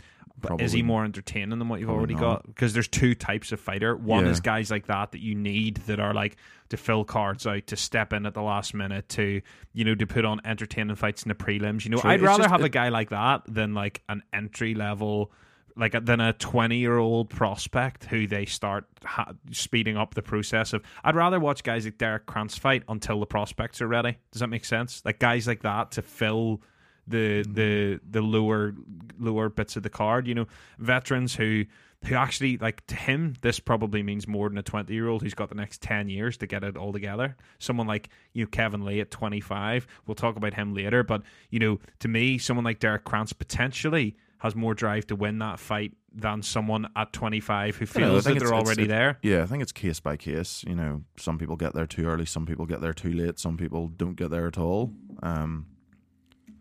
Time will tell. You know, short notice fighting someone on a hell of a run. You know, he was always up against it. So, I mean, we'll see what they do with him next. But because he's helped dig the UFC out at the last minute with it was Neil Magny he was supposed to fight, wasn't it? Yep. You know, stepping in short notice, he'll have earned himself another shot. Yeah, you would certainly imagine so anyway. But yes, the next fight was Megan Anderson fighting Felicia Spencer. Felicia Spencer, of course, she was the Invicta champ. This featherweight fight, another one to make money on. I made a few points on this. Spencer was 6-1 by submission, which I favoured over Anderson. I thought that Anderson, if she could fight her fight, which obviously is more striking orientated, if she could do that, she should have the advantage. But Felicia Spencer just fought. She ate a couple of big shots, like horrendously big shots, but just found a way to get the fight where she wanted it and struggled. Megan Anderson really needs a win. I know, like, she won her last fight, but her run in the UFC, it's not great. Well, no shame in losing to Holly Holm. No, the Katzengano one, you know, well, it shouldn't do, but it will have an asterisk beside it. You know, yes, it was a knockout, and I argued that it should have been at the time because there was a lot of debate about, well, should it have been a no contest? No, she meant to, but, you know, it will forever be one of those weird fights that never really got going. And now this loss to, other than the most hardcore of MMA fans, you won't have a clue who Felicia Spencer is. Megan Anderson came in with a lot of hype, and it just sort of hasn't worked out for her yet. Yeah, she has come in with a lot of hype, and a lot of that I think comes down to her look. I think that she looks the part. She's obviously massive. At that weight, cuts from I think 170 or 175 down to 145. Well, it was always supposed to be her and Cyborg, and it just never materialized. So. Yeah. And it's probably not going to now. Obviously, Felicia Spencer called out Cyborg, who has since accepted. We were talking about this off air. I don't know if Cyborg's actually re-signed with the UFC or not, but if she has, then yeah, just make that fight. Yeah, 100%. Like if she's there, then do it, because well, Felicia Spencer, like Megan Anderson, a legitimate women's featherweight, not a blown up bantamweight. Yeah. And there's just not a lot of them around for Cyborg to fight. She actually fought at lightweight. Did you? I think so. I'm nearly sure that they said that, but yeah, I think that you're right. Like Cyborg definitely could do with an opponent and a dance partner, and Cyborg as well. The myth. I think if you're going to fight her, now is a good time, because the myth's been smashed. And there was this thing of like she's unbeatable. No, she's not unbeatable. Oh yeah, absolutely not. She's not. This is it's the time either to the fight perfect time to fight her or a awful time to fight her. Trying to bounce back from that. I think it's difficult. Probably, I think that you'd be right if you were like Holly Holm or Nunes or someone that I think Cyborg with these Invicta ones is a little bit like, yeah, come get it. Do you know what I mean? Like, yeah. I think that, to be fair though, you do have to be elite to beat Cyborg. Like, oh well, no one beats her apart from Nunes, or no one has beat her. And Nunes is arguably, the greatest women's fighter ever. I mean, she has the record to prove it. No, that's what I mean. Like, so,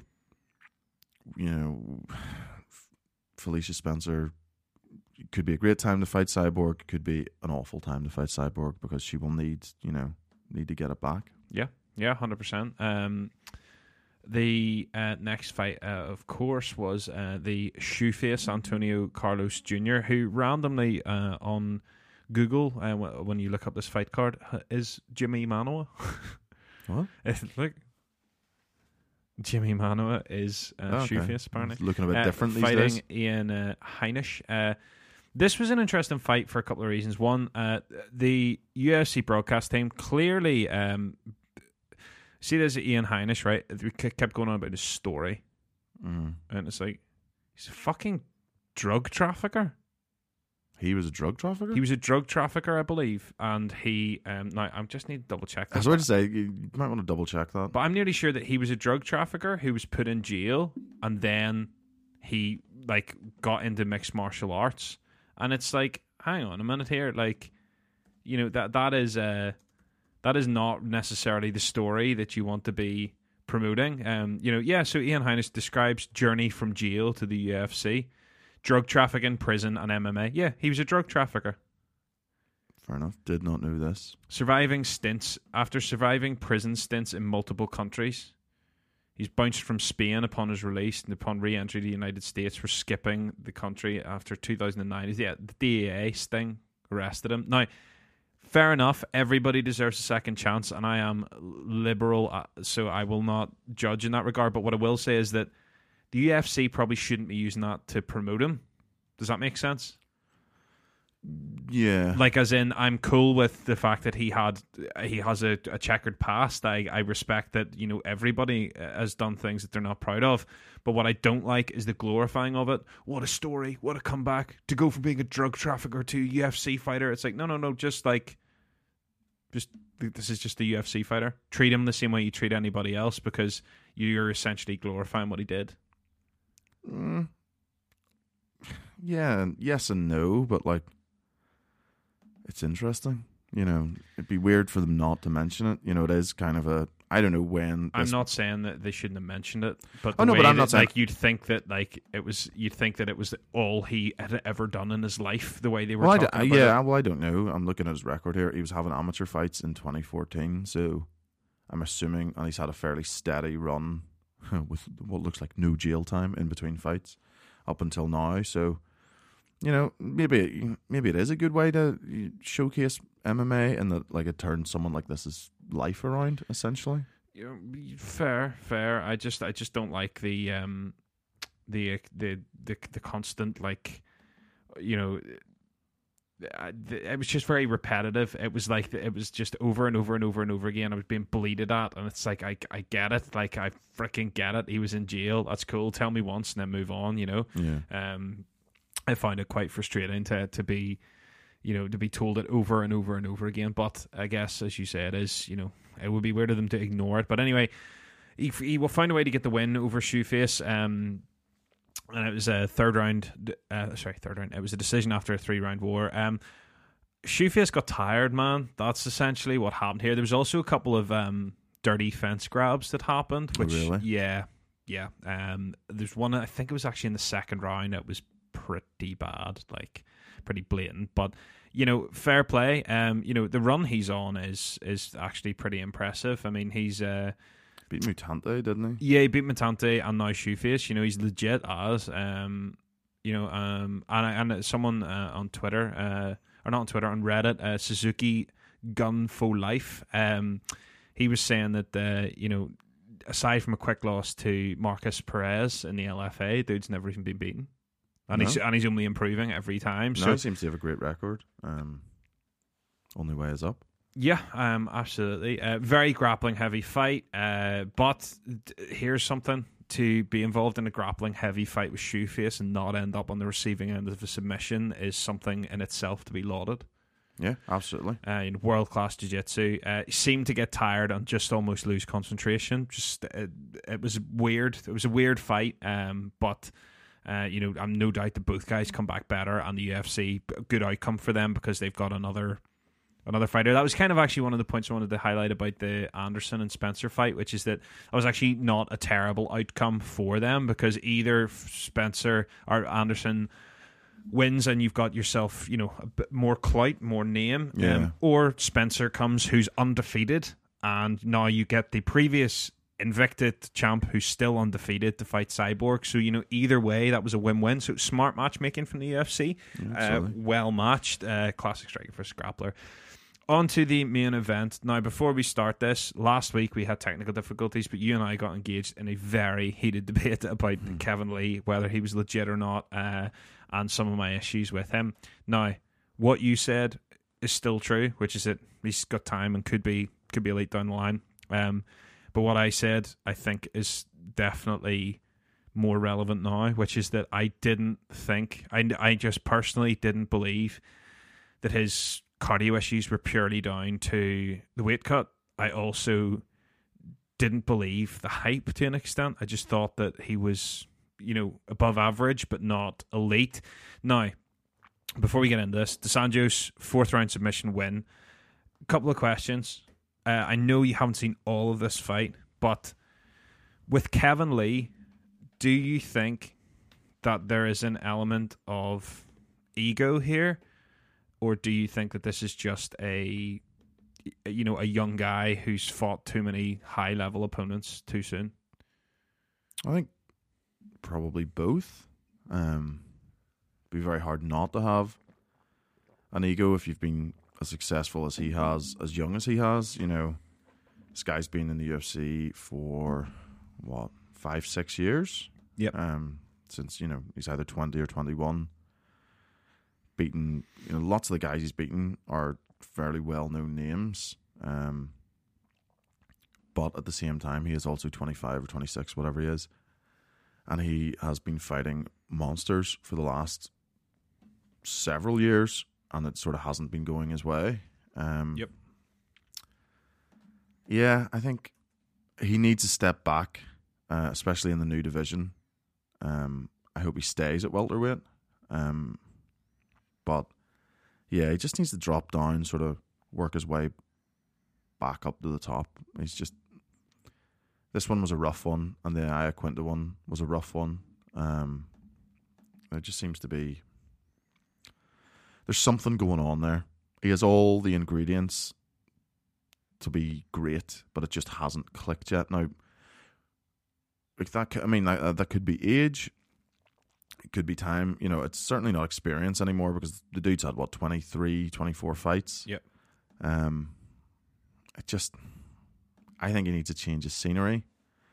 If I was advising him, instructing him, or whatever, I would say get in the plane and get up to Canada, get the TriStar. I could see him doing really well under Zahabi. He seems to have, all the physical attributes and, like the wrestling pedigree that he could really make him great. But I still think there's hope for Kevin Lee to be an elite level fighter. I mean, Rafael dos Anjos is an example of this. This is a guy who himself, the start of his UFC career was hardly super inspiring of future success. And then it just sort of clicked for him as well. I mean, he started his run 4-4 in the UFC. And look where he's ended up. Kevin Lee has a fantastic head start on everyone else, in that regard. The fact that he is so young and has so much experience, like he shouldn't be fazed by any of these fights really anymore. I just think he needs someone to put it all together for him. He needs proper. Well, you've mentioned fight IQ, and we'll get to it later. But yeah, just like someone to put all the pieces together for him. Yeah, we'll get to that specific point later. I think there is issues with his fight IQ. I think there's times where he was holding on to things that he shouldn't have held on to, positions in particular, and other positions where, Now, what I will say is, I don't want to shit all over his performance, because for the first round and a half, he looked good, but so did RDA.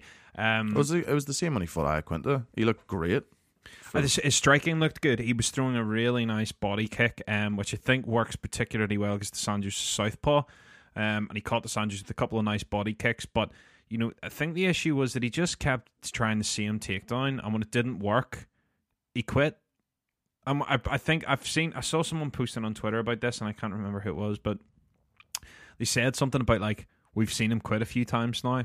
And I kind of agree in that, like, in this, it was quite clear that he ran out of options. Now, when I say quit, like, I don't mean like he just, like, bent over and was like, right, I want out. But what I do mean by that is, like, he was like, oh, I just don't have any other options, so I'll just try and do nothing. When dos Anjos was on top and he sort of, tried that, he reached up to sort of push away to roll over. Now, that's a nothing defense. It's essentially giving the arm triangle. If we did that, and we're only lowly one strike white belts, but if we did that, I would hope that our coach would be. Yeah, words. But that's what I mean when you looking for a way out. Yeah, but that's kind of what I mean. Is like he was almost happy enough to just be like, oh well, what I was doing wasn't working, so oh well. And I don't think that it was a conscious decision. I think it's because that's the thing that people forget about quitting, and when people say quit, they're a quitter. It doesn't mean that they're going, I don't want to be in here, so I quit. Yeah. It means that subconsciously they give up because they and it must have been frustrating because dos Anjos had him everywhere. Yeah, he was better on the feet. He was getting the better of the grappling exchanges. Just dos Anjos is just good everywhere. And the thing was that, and we'll talk about his corner later, but there was some false information given, and Kevin Lee was being told that he was getting tired, and you're going, no, he's fucking not. You're getting tired, bro. Same as always. I'm disappointed for and with Kevin Lee. I'm disappointed for him because I did our argument last week that unfortunately never made it there was we did both agree on one thing, which is that the big question was at welterweight would he be different, and I'm disappointed for him that in some ways he's not. Like he still has signs of cardio issues. And it's what I said to you last week. I of course know that a weight cut does affect your performance, but I just didn't buy. Like someone on Reddit was saying that like with Kevin Lee, there's always excuses. I was injured. Oh, but the weight cut was bad. Oh, I had staph. And someone was saying, wait and see what he's coming out with this time. And I also think people are pretty hard on him. Like that's because of the way he gets on. That is true. So, that's he brings it expected on himself. To an extent. I don't like him because of his ego. I think he thinks he's a lot better than he is. Unfortunately, though, that's just he's a product of this day and age in the UFC, and that like the brash talking, cocky approach, it has paid off for handsomely for a few. The Yo Mama joke that made his career. That was someone on Reddit, I think, said that. And apologies, I don't have a note of your name for the exact quote, but it's basically saying his career was just catapulted due to a Yo Mama joke, and I think that's yes and no. I think that's unfair because but it's not saying that he doesn't have talent, but what it is saying is that he wouldn't have been rushed along after beating Chiesa had he not made that. Well, I'd never really heard of him. That was a headlining fight. He'd fought his way into that position, and so had Chiesa, and he came out on top. It was his fight with Tony Ferguson was probably a step up too quickly, but I mean that was the UFC scrambling to fill a void again. That was for the interim title, but he could be one of the most frustrating characters in MMA, but at 26, he has it still ahead of him that he can quite easily turn it around. Whether he will or not, and reach his full potential, we will wait and see. Yeah, absolutely. Question: what's next for Rafael dos Anjos? Saw people saying Conor. No, it won't happen, but it'd be a good fight. Happen. Yeah, it'd be a good fight, but it's not there's literally no reason for that to happen at all. He's in a funny position in that he was sitting at 3 in the rankings before this fight. Beat Kevin Lee, he was coming into the division, so it doesn't really affect him in any way. Lost convincingly to Usman and Covington. I don't really know. He's in a really odd position. He is. Because everyone sort of around him's booked up as well. Masvidal's fighting Askren. They're both directly below him. Till? Maybe? But, could you imagine? We'll get it, but we'll talk about Till a bit with the Lawler stuff. But beyond that, everyone else is sort of busy. Stephen Thompson, he's out for a while though. He's going to be out until his brain says otherwise. Essentially, I believe is what he was saying. So Leon Edwards, but that could be a fight.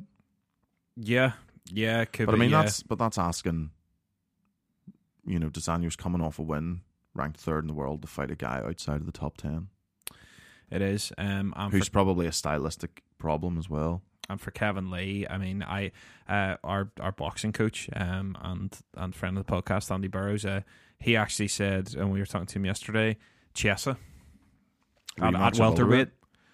Yeah, makes too much sense. A little bit of a step back in competition. I think it'll be a big step down. Chiesa's not top 15. He's not about. But that's what Kevin Lee needs. And Chiesa would want it because he'll want the win back. Yeah, that's true. I don't know. I'd like that fight. I don't know if you drop him down that far. I think. So who do you drop him down to? Neil Magny, standard gatekeeper. 13. Yeah. I don't really want to watch Lee Magny. Wow. I know it's not up to me, but you know what I mean. It's how unexciting and uninspiring is that? It kind of makes sense though. That's why. That's the thing, because you'll not be seeing Magny anytime soon. He's just been popped for SARMs. Well, then it is gonna have to be someone like Leon Edwards. Nah. Vicente Luque. As we say, Vicente Luque or Chiesa or someone 15 or fringe. Here's the problem, right? I think most of them, Lee. Masvidal, I think, beats Lee. I think Lee beats Masvidal. It depends. Well, Askren, fucks Lee. Darren Till. That's it. Till Lee. I just said Till that, Lee. but we're gonna talk about Till a bit. But I think his days at welterweight are. Yeah. Well. Anyway, Ponzinibbio could be. Yeah, it could be. It could be a good one. Thank you very much for joining us this week. If you've enjoyed the show, please like, share, subscribe. The biggest thing you can do is tag your friends, whether it be on Twitter or on Facebook. It really helps us out. We're trying to grow the show the best we can. Any feedback you have is more than welcome. You can, of course, find us on Twitter at SuperRadMMA. You can find us on Facebook at facebook.com/SuperRadMMA. And we will have a website brewing over the next couple of weeks. We'll keep you posted on that. We can't do anything but thank you for the support and your patience, especially because it's taken us quite some time to get the show back due to the technical issues. So fingers crossed that this is the end of them, and we look forward to seeing you next week. So until then, peace.